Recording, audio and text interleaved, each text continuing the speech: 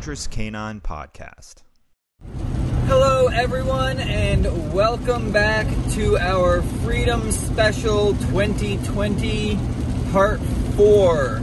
So we've been going over and reading through the Declaration of Independence, and in Part 1 we went over kind of the prologue and them setting the stage for what they were getting ready to talk about. Part 2 was laying the groundwork for the arguments that they were getting ready to make. In other words, saying that we're going to give a list of grievances here, and this is why these grievances are important, and this is why it gives us the authority to do what we're about to do, which is declaring our independence from Great Britain. And then Part 3, we went through their list of grievances, so that one was a little bit longer, about 45 minutes. And now, today, we are on Part 4, and we're going to discuss what basically their kind of conclusion right after they finish their grievances. We're going to go over the next 2 paragraphs right now for that. So remember, they just listed this fairly long list of grievances, right? All of the things that the king is doing, or that Parliament is doing, or that they're allowing with their navy, or the troops that they have in country, and all the things that they're doing to make it difficult for the Americans to, try people when there's issues and all this other kind of stuff. And so they went through all this stuff, and they finished their list, and then here's what they say next. In every stage of these oppressions, we have petitioned for redress in the most humble terms. Our repeated petitions have been answered only by repeated injury. A prince whose character is thus marked by every act which may define a tyrant is unfit to be the ruler of a free people. Okay, so there's a couple of things in here that are pretty important. First of all, the ability to give your grievances to the government is something that is enshrined very deeply within the Constitution because of this issue that they were having, where they were basically saying, hey, these are all the issues that we're having. We really need your help, King, to fix all these problems. And rather than helping, he would just make it worse, right? He would either do nothing, or he would remove the restrictions upon the people that were doing the harm to the people of the Americas. And they said, listen, if you're going to act like a tyrant, that's what this paragraph is saying. We have tried to deal with you in a reasonable way. We've tried to ask for your help. And if this is how you're going to act, if these are the ways you're going to treat us, then you're no longer fit to be our ruler, because we are a free people. And this has been one of the things that from the very beginning of the Americas was one of the defining characteristics of the people who would come here, right? The people who would come here were people who were, for the most part, in the very early stages, right? They were fleeing tyranny and oppression of one form or another. Some of it was religious. Some of it was just the way that they were treated in these other countries. Some of it was the fact that still largely over in Europe, only certain people could own land. And so these were maybe peasants or people who didn't have a lot, and they would look and they would say, but over there in America, we can make something of ourselves. Right? Now keep this in mind, because our national mentality has, over the last, 60 years or so, maybe longer, maybe shorter, but generally over the last, say, 60 years, the mentality of the people of our country has shifted from a people who said, over there, we can go and make something of ourselves, to we want somebody to take care of us and hold our hand, right? And this has led to a lot of the issues that we're having in our country right now, okay? The people who came to America were people who essentially had nothing. They looked and they said there is a land of opportunity, not a land of free shit, Okay, they knew when they came over here. If you read some of the writings of the Pilgrims and things, and of course they were like some of the very, very first, right? But everybody knew over there in America it's going to be hard. We're going to have to work ourselves to the bone, but we have opportunity. Okay, we don't have any kind of guarantees. Lots of people came over here and died, right? There's no guarantees. There's no promise of success. What there is, what America has always been, what America still is largely, and what we need to start removing a lot of these restrictions, these safety nets, these socialist mentality type things, is because America was never a place of promise. It was a place of opportunity. The opportunity to do something for yourself by the sweat of your brow and your ability to imagine something and create it. That's always what America has been. America is a land of free people. Okay, not free to do whatever we want, meaning like injure people and take their stuff. Free to pursue opportunity. All right? And then the next paragraph is, nor have we been wanting in attentions to our British brethren. We have warned them from time to time of attempts by their legislature to extend an unwarrantable jurisdiction over us. So they've been letting everybody in Britain know, hey, we're having this issue. This is what your legislature is trying to do to us. We have reminded them of the circumstances of our emigration and settlement here, what we just talked about. The ability to go over there, to be free, to pursue opportunity. We have appealed to their native justice and magnanimity, if I can say that word correctly. Basically, their willingness to help other people. And we have conjured them by the ties of our common kindred to disavow these usurpations, which would inevitably interrupt our connections and correspondence. So this is an important thing to understand.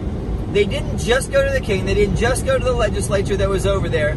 They also went to their common people and they said, listen, we don't want to sever ties with our kindred, right? There was a connection with Great Britain in the early stages of America and with all of Europe as a general rule. But within Europe, there was all this infighting and all this other stuff going on. So specifically and more tightly with Great Britain was this connection among the people, right? The people didn't want to create this division within themselves. They didn't want that. Okay, it's kind of like, when you have a bad situation in a family and the family says, but we don't want to separate, so let's figure this out. Let's figure out how we can make this work, because if we can't figure out how we're going to make this work, then everything's going to fall apart, and that's going to be terrible. We don't want that, right? They wanted to maintain the connection for the sake of the connection itself. They wanted to be able to trade with everybody, so it wasn't just a trade issue. The limitation of trade only to England was harming them. But what they did want was the connection that was the connection of their ancestry, right? And so this wasn't something that they took lightly. They too have been deaf to the voice of justice and consanguinity. We must therefore acquiesce in that it is necessity. Let me reread that because I modified it a little bit and I don't want to do that. We must therefore acquiesce in the necessity which denounces our separation and hold them as we would hold the rest of mankind, enemies in war, in peace, friends. So in other words, we're leaving the choice to them. We are going to declare our independence. We are not going to initiate conflict. We're not going to start anything. But if they declare war on us, they will be our enemies. If they allow us to live in peace, they will be our friends. And they're saying, as we would all mankind, okay? Anyone who leaves us in peace, we will count as friends. Anyone who declares and moves toward war with us, we will declare enemies. And we will treat them as such. Okay? This is a very important part of the Declaration of Independence because they had a pretty good idea that Great Britain was not just going to let them go, right? The king was not just going to let them go. But remember, you always win the fight you don't have, right? You always want to give your enemy an out. You don't ever want to corner them because if it comes to an actual fight, even if you win, you're probably going to take injury. Hang on, I'm in a rainstorm and everybody's slowing down in front of me.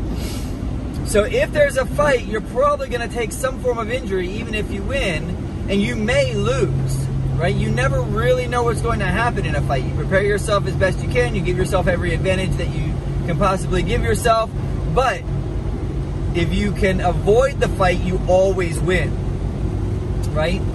So you always win the fight you don't have. They were giving England an out here. They were giving the king an out.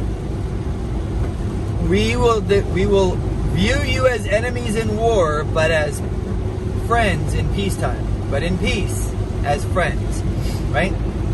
They're giving that out. That's very important.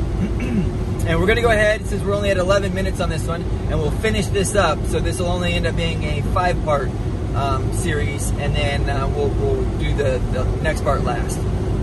All right, so we're continuing on. The very last paragraph, it says, "We, therefore, the representatives of the United States of America, in General Congress," that means Congress is an assembly, "in General Congress, assembled, appealing to the Supreme Judge of the world for the rectitude of our intentions, do in the name and by the authority of the good people of these colonies," remember they were elected representatives, "solemnly publish and declare that these united colonies," because they weren't at the time United States, "that these united colonies are and of right ought to be free and independent states." So now they're saying we're going from colonies of Great Britain to states, to individual nations. "That they are absolved from all allegiance to the British Crown, and that all political connection between them and the state of Great Britain is and ought to be totally dissolved, and that as free and independent states they have full power to levy war, conclude peace, contract alliances, establish commerce, and to do all other acts and things which independent states may of right do. And for the support of this declaration, with the firm reliance on the protection of divine providence, we mutually pledge to each other our lives, our fortune, and our sacred honor."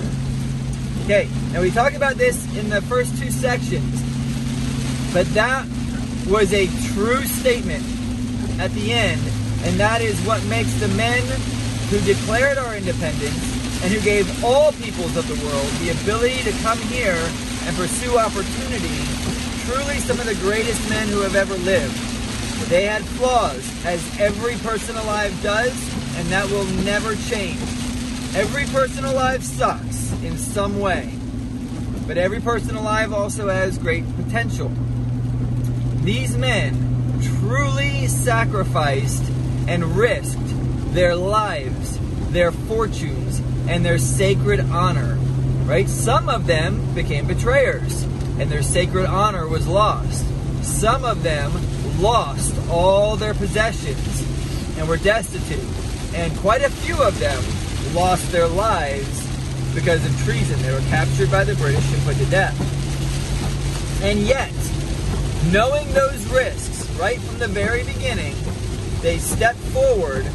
They declared their independence, not because it was the best thing for them individually, but because it was the best thing for those whom they represented. And of all the people, of all the politicians that are in our current political system, there's only one that I've seen that without compromise has done what he said he would do. He stepped forward and said, if you make me president, I will do the following things. I don't agree with all the stuff that he said he would do. But I have yet to see in my lifetime, maybe Reagan did it, but I was too young to know what he was really doing. But I have yet to see in my lifetime anybody who said, this is what I will do, and then actually go forward and do it. And he has been able to overcome boundaries that many other people have used as excuses for not being able to get things done. So you can like him, you can hate him. But in my estimation, you have to respect a man who would have been better off doing nothing. He would have been able to make more money. He's done things that have taken away his ability to make profits because he doesn't want to be viewed as having these conflicting situations. He has taken a personal sacrifice, right? People who used to call him friends now blast him publicly. There's all sorts of things that he would have been better off if he had just stayed at home and done nothing. But he stepped forward, he said he was going to do something, and he's endured the abuses of the rest of those in power in order to be able to do something to help the people around him, to help the people that he's representing. And for that, even though there are a lot of things that I disagree with that he does, I have to give my respect to the man. But regardless of whether you're on the left or on the right, the Declaration of Independence is a founding document of our nation. We should all be embracing our founding documents. Now, you can lean to the left of the documents or you can lean to the right of the documents, but for us to pretend that these documents aren't foundational to what we have, it's always funny to me that these people come over, they use the opportunity to build up a great authority and power, and then they want to try and control everybody else, right? Like these Silicon Valley giants and all this other kind of nonsense. And America is the only place you could build something like that in the first place. Notice, the Facebook didn't come from China or Russia or Europe, right? Twitter didn't come from any of those places. Instagram didn't come from any of those places. Where did they all come from? They all came from America. Because still, even with all of our flaws, even with all of the restrictions that have been built in that our founders would be rolling over in their graves because of, America is still the greatest place of opportunity left in the world. And we need to recognize that, and we need to make decisions accordingly. And that is the end of part 4.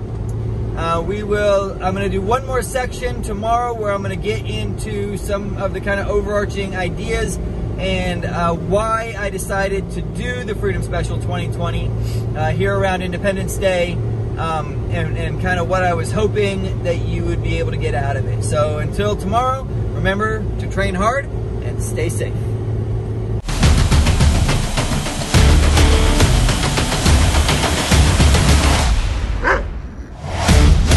Fortress Canine Podcast.